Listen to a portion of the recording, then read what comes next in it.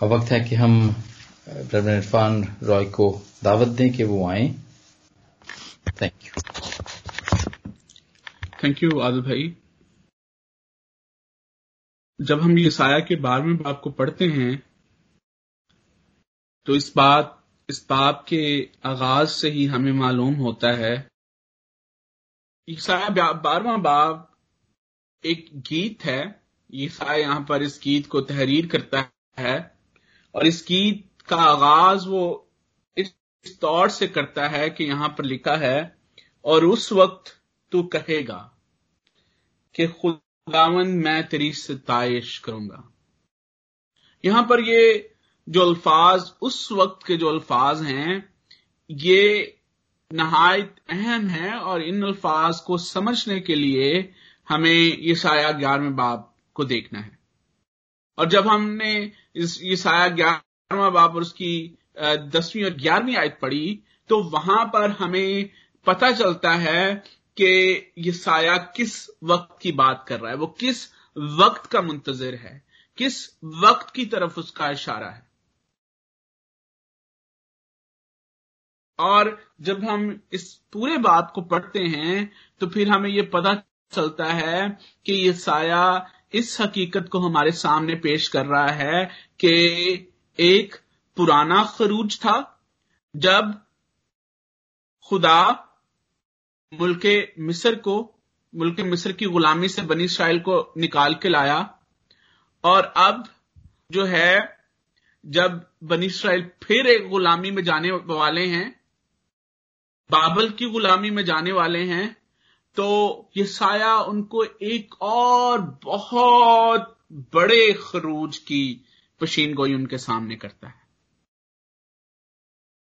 कि जिस तरह से खुदा उनको मुल्के मिस्र से निकाल के लेके आया, उसी तरह से खुदा उनको ना सिर्फ बाबल की गुलामी से निकालेगा बल्कि गुलामी की इस वजह को ही उनसे दूर कर देगा। और गुलामी की ये वजह उस वक्त तक दूर नहीं हो सकती जब तक उनका अज़ली और अबदी बादशाह उनके साथ नहीं है, बादशाहत नहीं करता। उसकी बादशाहत के वसीले से, उसकी लाजवाल और अबदी बादशाहत के वसीले से ये गुलामी जो है दूर होगी। और यसायाह यहां पर उसी बादशाह की बादशाही के वक्त को पेश करता है। और जिस तरह से पुराने खरूज के वक्त, अगर आप खरूज और उसके 15 बाब को पढ़ें तो वहां पर भी हमें एक गीत मिलेगा। बनी इस्राएल एक गीत करते हैं, मूसा एक गीत का आगाज करता है।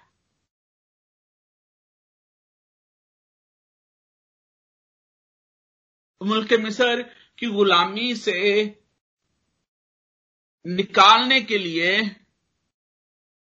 वो खुदावन के हुजूर एक गीत पेश करता है, और जिस तरह से उस गीत में इनफरादी और इज्तिमाई सनाखानी खुदावन के हुजूर गुजरानी गई, इसी तरह से इस गीत में भी इनफरादी और इज्तिमाई सनाखानी खुदावन के हुजूर गुजरानी जाती है।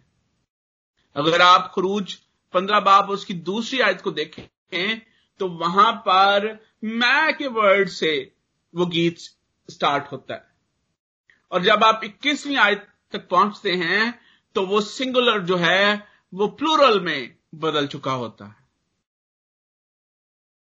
इसी तरह से जब आप यसायाह के इस गीत को देखते हैं और इसकी पहली आयत को देखते हैं, वहां पर सिंगुलर कॉन्सेप्ट आपको मिलता है, और उस वक्त तू कहेगा। और फिर जब आप चौथी आयत को देखते हैं तो आपके सामने प्लूरल इज्तिमाई जो प्रेज है वो आपको नजर आएगी, और उस वक्त तुम कहोगे।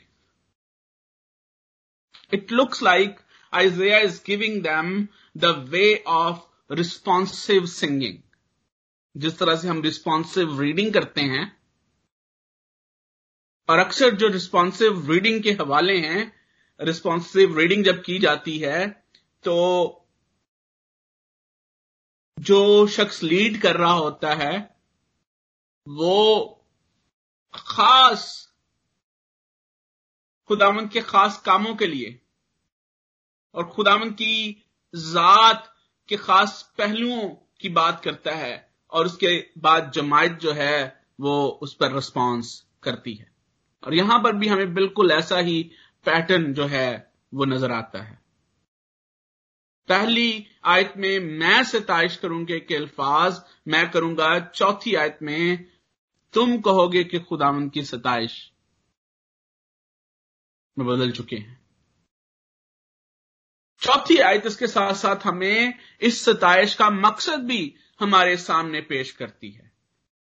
सताइश जिसका आगाज पहली आयत में किया गया है कि मैं खुदावंद की सताइश करूंगा, there is a link between verse 4 और यहां पर लिखा है कि उसके कामों का बयान, उसके काम के लिए और फिर उसके नाम के लिए, क्योंकि उसका नाम बुलंद है। सो प्रेज में, सताइश में सनाखानी का जो एलिमेंट है यहां पर वो खुदा के काम के लिए है और उसके नाम के लिए यहां पर हमें सनाखानी का, सताइश का एलिमेंट जो है वो नजर आता है। जब आप वर्ड सताइश को सूची तौर पर देखते हैं इब्रानी जुबान में जो ओरिजिनल टेक्स्ट है, तो यादे का वर्ड इस्तेमाल हुआ है। अगर मैं सही प्रोनाउंसिएशन नहीं कर रहा तो मैं आपके लिए आपसे माफी चाहता हूं। इब्रानी is not my cup of tea, I don't know इब्रानी वेरी वेल, लेकिन जो इसका मतलब है वो है एतराफ करना, कन्फेस करना, प्रेज करना, ये थैंक्स गिविंग करना। और जब हम इस यहां पर यसाया को देखते हैं इस वर्ड का इस्तेमाल करते हुए, तो ऐसा लगता है कि जैसे यसाया इस बात का इतराफ कर रहा है कि हमारा जो खरूज है, ये जो एक्सोडस है, ये नया खरूज, that new exodus is led by you, O God. ये तेरे वसीले से मुमकिन हुआ है। वो अपनी लाचारगी का इजहार इतराफ करता है कि it's not because of us, it's because of you. और इसके साथ साथ वो खुदा की तारीफ भी करता है, उसकी जात की तारीफ करता है कि how he planned this salvation, how he planned this exodus। और फिर वो खुदावंद की शुक्रगुजारी करता है, क्योंकि ना सिर्फ ये आयत हमें ये बताती है कि खुदा का जो कहर है वो टला है उनसे, बल्कि खुदा ने उनको तसल्ली भी बख्शी है। ना सिर्फ खुदा कहर करने से बाज रहा है, बल्कि खुदा ने तसल्ली अपने लोगों को अता की है। अब गुनाह की वजह से इंसान जिस सूरत हाल का शिकार है, ये जरूरी है कि खुदा का कहर जो है वो उसका वो शिकार हो। गुनाह की मजदूरी मौत है। ये बात खुद खुदा ने अपने कलाम में अपने लोगों को बताई। इंसान खुद से अपने आप से खुदा के कहर को नहीं रोक सकता, ना वो इस बात का वर्दी है और ना ही बल्कि वो कहर डिजर्व करता है। ये सूरत हाल उस वक्त तक हल नहीं हो सकती जब तक खुदा खुद अपने कहर को ना टाले। यहां पर मुसन्नफ शुक्रगुजारी कर रहा है कि तूने अपना कहर जो है वो टाल दिया है। अगरचे कि तू मुझसे नाखुश था तो भी तेरा कहर टल गया। अगरचे कि तू मुझसे नाखुश था, अगरचे कि मैंने तेरे तकाजों को पूरा नहीं किया, अगरचे कि मैंने तेरी फरमाबरदारी नहीं की, अगरचे कि मैं उस तौर से नहीं चला जिस तौर से तू मुझे चलाना चाहता था, अगरचे कि तू मुझसे नाखुश था, अगरचे कि मेरे गुनाहों की वजह से तू मुझसे नाखुश था, तो अभी तेरा कहर टल गया। एक और कॉन्सेप्ट जो यहां पर यसायाह हमारे सामने पेश करता है वो ये है कि जैसे मैंने पहले अर्ज की कि खुद खुदा कहर करने से बाज रहे, और खुदावंद का कलाम हमें ये बार बार बताता है कि लिखा है कि वो शफकत और वफा में गनी है, वो कहर करने में धीमा, शफकत और वफा में गनी है। और ना सिर्फ खुदा कहर करने में धीमा है, कहर करने से बाज रहता है, बल्कि यहां पर हमें ये कॉन्सेप्ट मिलता है कि खुदा ना सिर्फ अपने कहर से बाज रहा, डिजर्विंग कहर जो कि हमारे ऊपर जिसका हम डिजर्व करते थे, बल्कि उसने हमारी तरफ मेल मिलाप का भी हाथ बढ़ाया। वो हमें रिस्टोर भी करता है, and that is a sign of comfort। मेल मिलाप का काम इलाही काम है और इसका आगाज आसमान की तरफ से होता है। खुदावंद अपने लोगों की तरफ मेल मिलाप का हाथ बढ़ाता है। इसका ताल्लुक ना हमारे इरादे से है ना हमारी एफर्ट से। वालूस रसूल इसको इस तरह से कॉन्टेक्चुअलाइज करता है कि ना हम जिस्म के इरादा से ना ख्वाहिश से, बल्कि खुदावंद के वसीले से पैदा हुए हैं। नई तख्लीक का जो अमल है ये इलाही अमल है। इंसानी फितरत इसके बरक्स सोचती है। इंसानी बतौर इंसान हम ये सोचते हैं कि जो गलती करे मेल मिलाप का काम का एक्ट भी उसी का होना चाहिए, और अक्सर इंसान इसी तरह से एक्ट करता है। हमें अपनी सोसाइटी में इसी तरह से नजर आता है, अगर कोई गलती करता है तो वो जाकर अपनी गलती का इतराफ करे और मेल मिलाप जो है वो मेल मिलाप की तरफ बढ़े। लेकिन खुदा हमारे सामने एक और पैटर्न पेश करता है। खुदा कहता है कि जिस तरह से मैंने तुम्हारे कसूर माफ किए हैं, तुम भी एक दूसरे के कसूर माफ करो।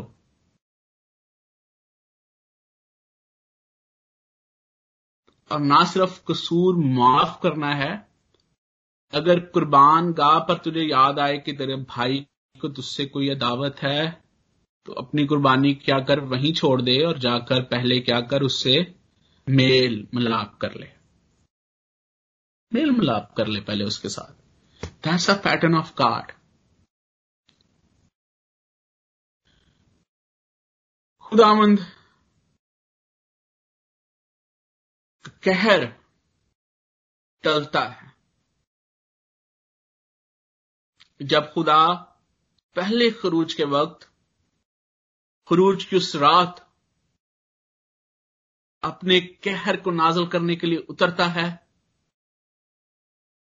तो सिर्फ वो लोग बचे जो कि बर्रे के खून में छुपे हुए थे, जिनकी चौखटों पर बर्रे के खून की मोहर थी, और उन घरों पर, उन लोगों पर उसका कहर नाज़िल नहीं हुआ।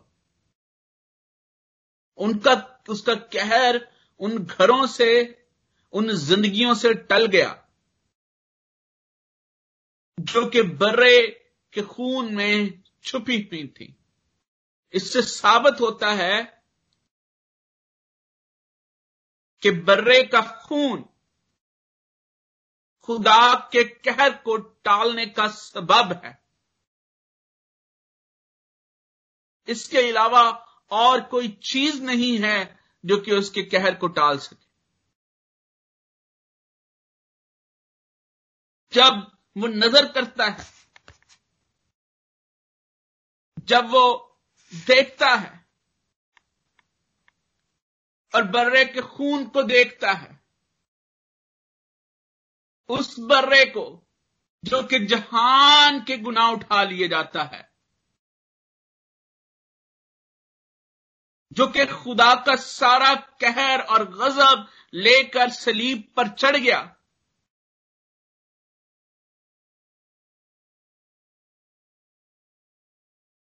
उसका खून satisfies the wrath of God.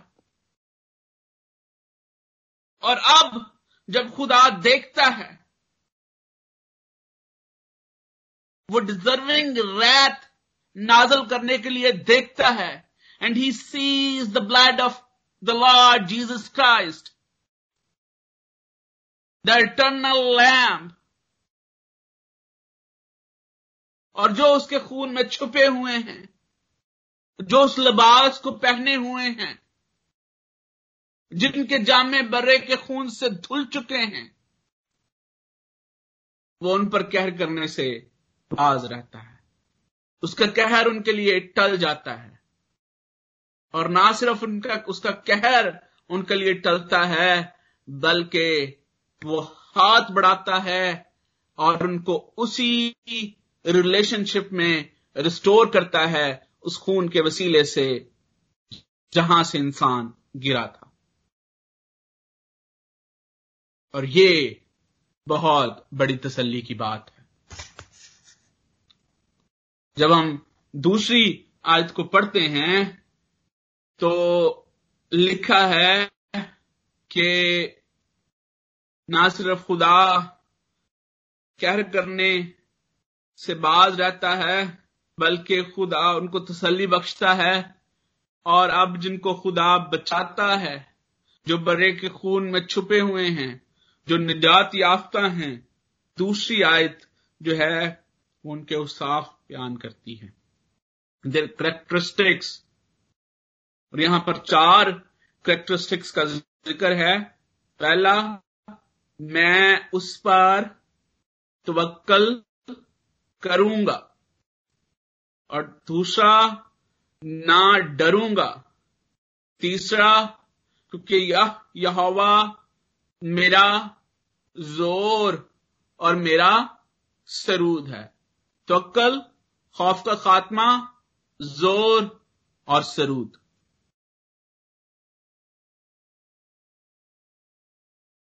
यिसायाह शायराना तरीक से यहां पर बयान करता है कि इलाही कहर तसल्ली और तवक्कल में बदलता है, और जब तसल्ली और तवक्कल आते हैं, खुदा अपने लोगों को रिस्टोर करता है, जोर बख्शता है, तो फिर उसके लोग उसकी सताइश करते हैं। और यहां पर यिसायाह के सामने बेशक उसका अपना जाती तजुर्बा है।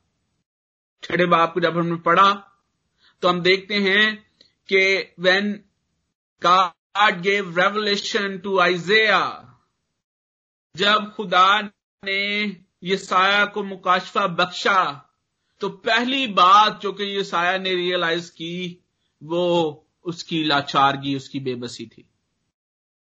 हाय, मैं तो नाजिस लब लोगों में बसता हूं।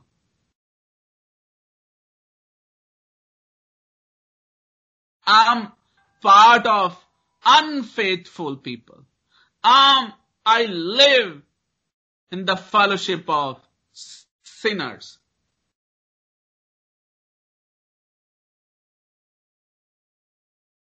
जब खुदा रेवलेशन देता है, जब खुदा अपने लोगों को मुकाशफा देता है, जब खुदा के कलाम की समझ आती है, तो पहली चीज जो आपको रियलाइज होती है वो आपकी लाचारगी है। एक दफा एक खादिम के पास एक नौजवान शख्स आया और उसने कहा कि मैं बाइबल को समझना चाहता हूं, बाइबल के खुदा को समझना चाहता हूं, और उस पादरी साहब ने बाइबल मुकद्दस उस शख्स को दी और उससे कहा कि 1 साल बाद दोबारा आना, इसको पढ़ो, इसको अच्छे तरीके से पढ़ो, 1 साल बाद दोबारा आना और हम इस पर बात करेंगे। और 1 साल के बाद वो शख्स जब दोबारा उस खादम के पास आया तो उन्होंने पूछा कि हाँ, आपको क्या समझ आई है? और उसने जवाब दिया कि जैसे जैसे मैंने खुदा के कलाम को पढ़ा है, मुझे पता चला है कि मैं किस कदर हीच हूं और खुदा की जात किस कदर जलाली है।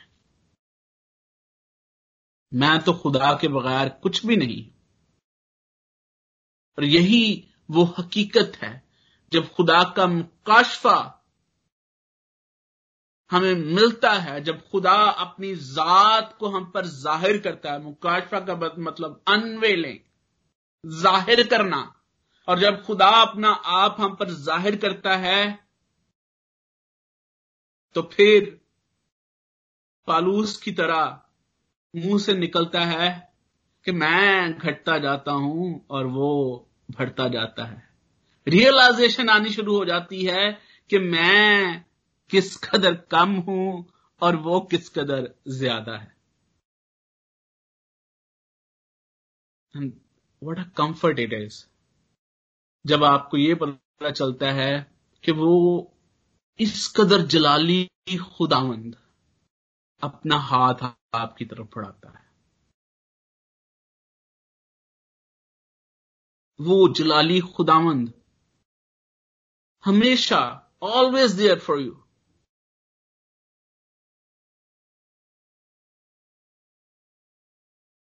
The divine anger turning to the comfort. और किस तरह से जो ये तवक्कल जो है ये तसल्ली में बदलता है, खौफ का खात्मा किस तरह से होता है। यसाया आगे जाके इसको बयान करता है कि what was the plan that God adopted. खरूज के वक्त जो प्लान खुदा ने अडॉप्ट किया वो डिफरेंट प्लान था। यसाया वहां पर बर्रे को ज़िबा किया गया और उसका खून चौखटों पर लगाया गया। और अब 53 बाब में वो कहता है कि वो उनके सामने ऐसे खामोश था जैसे भेड़ बाल कुतरने वालों के सामने खामोश। हमारी सारी बदकिरदारियां उस पर ला दी गई। हमारी खताओं के बायस वो घायल हुआ। सिर्फ और सिर्फ एक मीडियम है जो कि खुदा के कहर को तसल्ली और तवक्कल में बदलता है और उसके वसीले से हम खौफ से बचाए जाते हैं, और वो मीडियम यीशु मसीह की जात है। There is no other way कि हमारा खुदा का कहर तसल्ली और तवक्कल में बदले। हम खुदावंद की शुक्रगुजार होने की जरूरत है। और तीसरी आयत खूबसूरती से बयान करती है कि जब आपको ये रियलाइजेशन होती है तो फिर क्या होता है। बस तुम खुश होकर नजात के चश्मों से पानी भरोगे। That's a realisation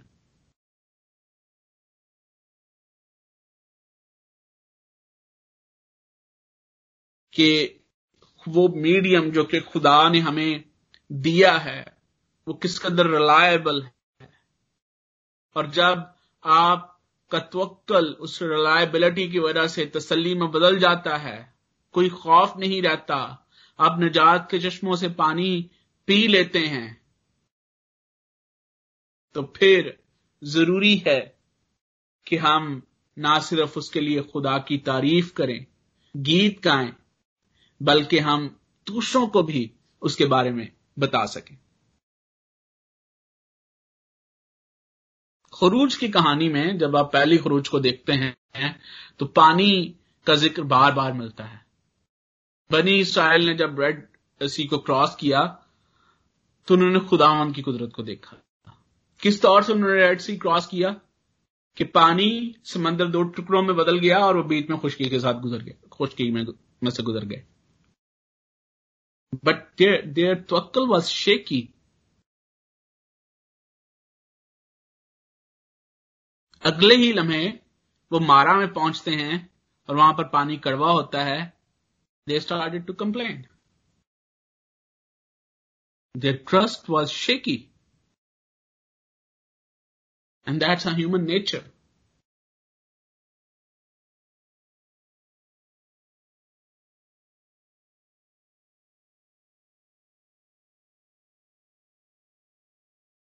total reliability, ये यहां पर जिस तवक्कुल की बात यसाया कर रहा है ये है total reliability. Total reliability from point A to point G. जब खुदा अपने लोगों को निजात बख्शता है, he continues to minister them, he does not forget them.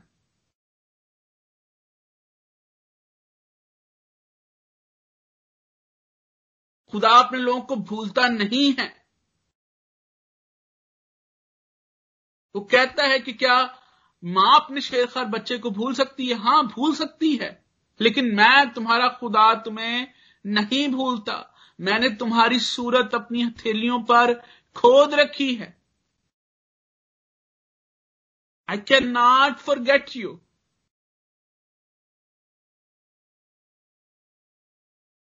इंसानी मसला यह है कि इंसान उसी वक्त खुदा पर तवक्कुल करता है when there is a providence. When there is a test, फिर हमारा ट्रस्ट जो है वो शेक होना शुरू हो जाता है।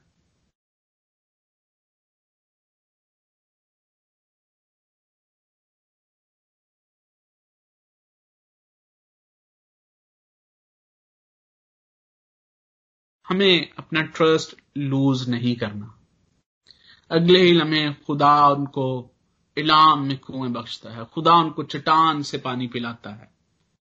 लेकिन याद रखें, यीशु मसीह ने कहा था कि मौजज़े और अजीब काम गैर कौमों के लिए हैं ताकि ईमान पैदा हो। ईमानदारों के लिए हमेशा टेस्ट होता है,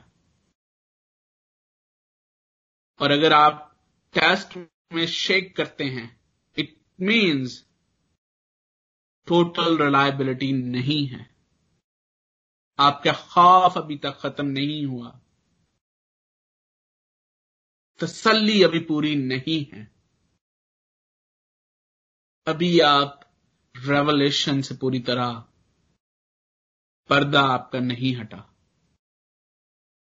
और खुदा हमारी कमजोरियों को जानता है। जब आप खुदा के सामने अपनी इस सिचुएशन को रखते हैं तो खुदा हमें इस सिचुएशन से निकालता है।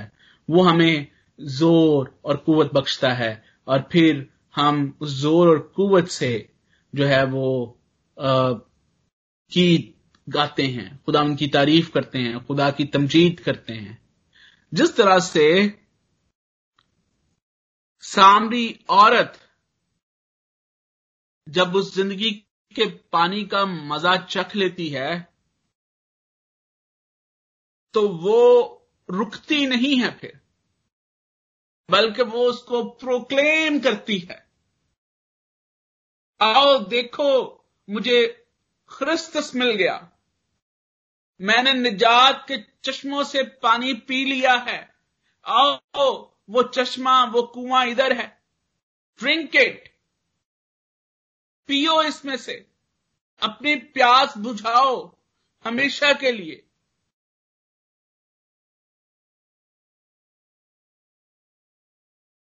प्रोक्लेमेशन में शुक्रगुजारी का आंसर शामिल होता है।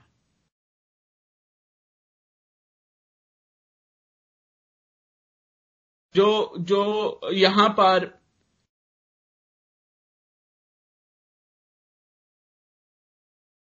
ईमानदारों की जमात जो एक चश्मे से पानी पीते हैं, निजात के चश्मों से पानी पीते हैं, तो then they got the common mind. और पहली थॉट जो कि कॉमन माइंड के अंदर होनी चाहिए वो ये है कि they should be giving thanks to God for the salvation he had provided. उस निजात के चश्मे के लिए जिसमें से आपने पिया है, उसके लिए खुदा की शुक्रगुजारी करने की जरूरत है, क्योंकि उसने मुहैया किया है। शुक्रगुजारी पहली चीज जो कि यहां पर बयान की गई है, मैंने पहले भी अर्ज किया, चौथी आयत में उसके कामों के लिए उसकी शुक्रगुजारी। जब आप खुदावंद की शुक्रगुजारी करते हैं, याद रखें आपको खुदा के कामों के लिए उसकी शुक्रगुजारी करने की जरूरत है। और बाइबल मुकद्दस में बार बार खुदा के नजात के काम के लिए बाइबल के मुसन्निफीन ने उसकी शुक्रगुजारी की। आपकी जिंदगी में जो सबसे बड़ा काम खुदा की जात ने किया है वो नजात का काम है, जिसके वसीले से आपको तसल्ली मिली है, जिसके वसीले से आपको जोर मिला है, जिसके वसीले से आपके खौफ खत्म हुए हैं। और जब आप प्रेज करें, जब आप थैंक्स गिविंग के गीत गाएं, जब आप तारीफ, सनाखानी, सताइश करें, तो फर्स्ट चीज जो है वो ये है कि उसके काम के लिए, नजात के काम के लिए उसकी शुक्रगुजारी करें। और दूसरी बात जो कि यहां पर पेश की गई है वो ये है कि उसके नाम के लिए, जो सब नामों से बुलंद है, उसकी जात के लिए जो कि सब सारी जातों से बुलंद है, उस इलाही जात के लिए हमें उसकी शुक्रगुजारी करनी है। To call upon his name, मुख्तलिफ मानी जो हैं वो हिब्रू जुबान में इसके लिए इस्तेमाल हुए हैं। वक्त की कमी की वजह से हम सबको एक्सप्लोर नहीं करेंगे, लेकिन एक मानी जिसकी तरफ मैं आपकी तवज्जो दिलाना चाहता हूं वो ये है to invoke God using his name. Genesis chapter 12 जब आप पढ़ें तो यहां पर ये कॉन्सेप्ट जो है वो इस्तेमाल हुआ है। और जब आपको खुदा के नाम का, उसकी जात का पता चलता है, जब खुदा रिवील करता है अपने आप को, जिस तरह से हमने पहले भी अर्ज की, पहले भी इस पर बात की कि जब खुदा अपने आप को हम पर रिवील करता है, जब हम पहचान पाते हैं खुदा को, तो फिर हमें जो है उस इंटीमेसी के लिए जो कि खुदा हमें बख्शता है, जब खुदा हम पर अपने आप को रिवील करता है, तो इट मीन्स कि हमारा उसके साथ एक रिलेशनशिप है। और जब खुदा हमें रिलेशनशिप बख्शता है, जब उसने मूसा पर अपने आप को रिवील किया सबसे पहले जलती हुई झाड़ी में, तो किस तरह से रिवील किया उसने? अपने नाम के वसीले से रिवील किया, मैं जो हूं सो हूं। और फिर खुदा ने कहा कि मैं जो है वो ये काम इस्राएल के लिए करने वाला हूं।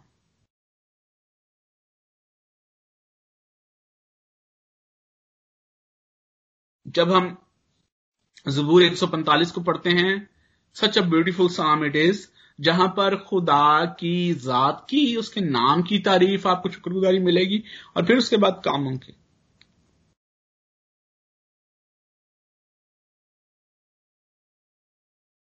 और किस तरह से आप पंजाबी में भी उन दोनों हिस्सों को बड़ी खूबसूरती के साथ गाते हैं।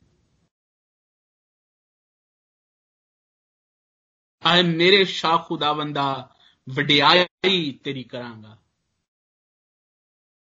वो जो वडियाई, सताइश और सुनाखानी का काम है, वो उसकी जात के लिए, जो उसकी जात डिजर्व करती है, वहां से स्टार्ट होता है, और फिर वो उसके कामों के लिए उसकी सताइश करता है ज़बूर नवीस।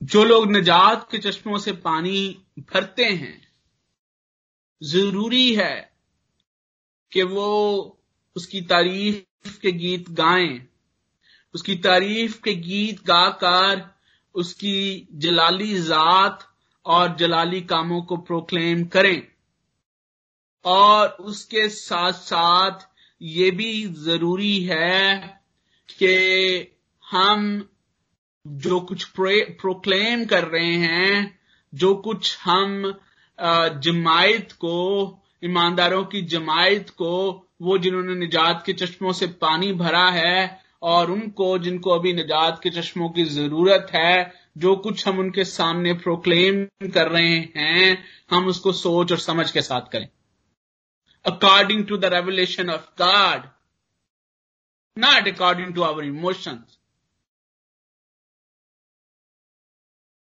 बहुत सारे लोग जब खुदा को प्रोक्लेम करते हैं, जब प्रेज करते हैं, जब सताइश करते हैं, सनाखानी करते हैं, तो अंडरस्टैंडिंग का पार्ट जो है वो फेड हो जाता है और इमोशनल पार्ट जो है, इमोशनल सेंसेशनल इज्म जो है वो आगे बढ़ जाता है।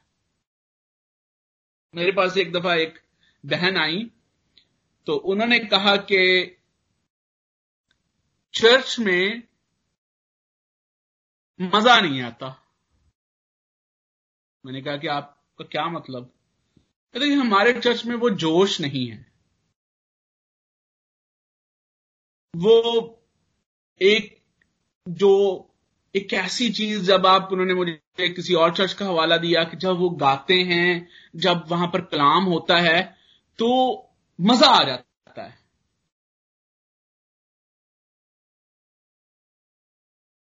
मैंने कहा कि आप चर्च अपनी स्पिरिचुअल सेटिस्फैक्शन के लिए जाती हैं या आप अपनी इमोशनल सेटिस्फैक्शन के लिए जाती हैं?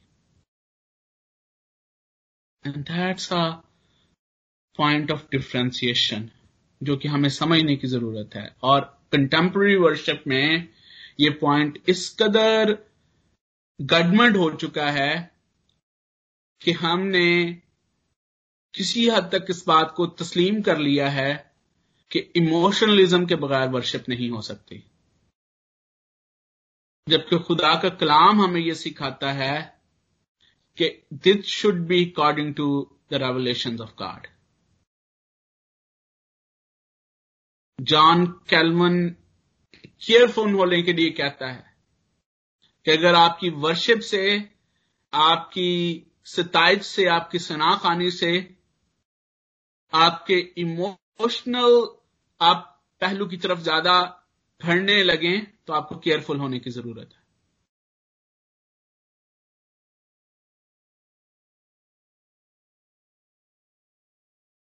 खुदा जो वर्शिप जिसको पसंद करता है, यूहन्ना उसको इस तरह से कहता है कि खुदा अपने लिए ऐसे प्रस्ताव ढूंढता है जो रूह और सच्चाई से उसकी प्रस्तश करें। पाक रूह के बगैर ये मुमकिन नहीं है और खुदा के कलाम, खुदा के रेवलेशन के बगैर ये मुमकिन नहीं है। पौलुस रसूल इसको इस तरह से कहता है कि मैं रूह से भी गाऊंगा और मैं अकल से भी गाऊंगा, और ये अकल उसकी अपनी नहीं है, ये अकल वो है जो कि खुदा ने अपने कलाम के वसीले से उसको बख्शी है।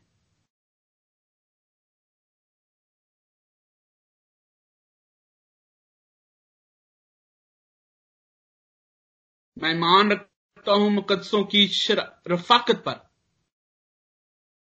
जब मुकद्दस रफाकत करें तो पहला काम उनको प्रोक्लेम करना है उस खुदा को जिसने उनको निजात बख्शी है और जो उनके सामने रिवील हुआ है, जो रेवलेशन खुदा ने बख्शा है। और दूसरी बात, उनको एडिफाई करना है, एक दूसरे को, एक दूसरे की रूहानी जरूरतों का ख्याल रखना है। बतौर खुदा का बदन, मसीह का बदन कलीसिया किस तरह से तरक्की करेगी?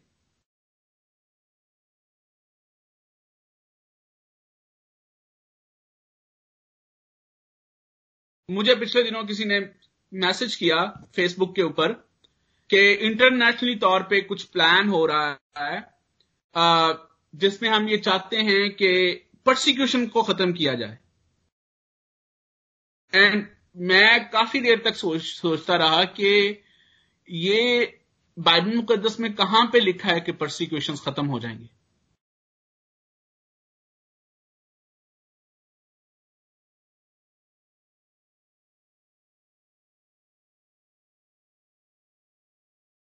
You are thinking of doing a ministry, the work of God.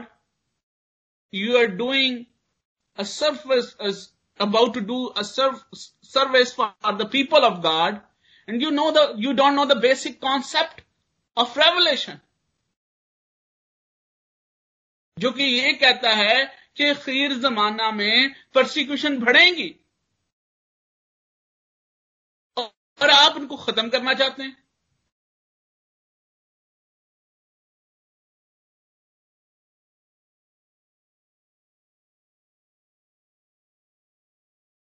پالوس رسول کہتا ہے نہ ہموار جوئے میں نہ جوتو. میں کچھ عرصہ پہلے اس بات سے بہت زیادہ سفر کر رہا تھا کہ جب آپ لوگوں کو صحیح بات بتانے کی کوشش کرتے ہیں لوگ آپ کے خلاف ہو جاتے ہیں. اور میرے ایک استاد نے میری بڑی زبردست رہنمائی اس سلسلے میں کی. انہوں نے کہا کہ آئسولیٹڈ رہنا سنفل فیلوشپ سے بہتر ہے.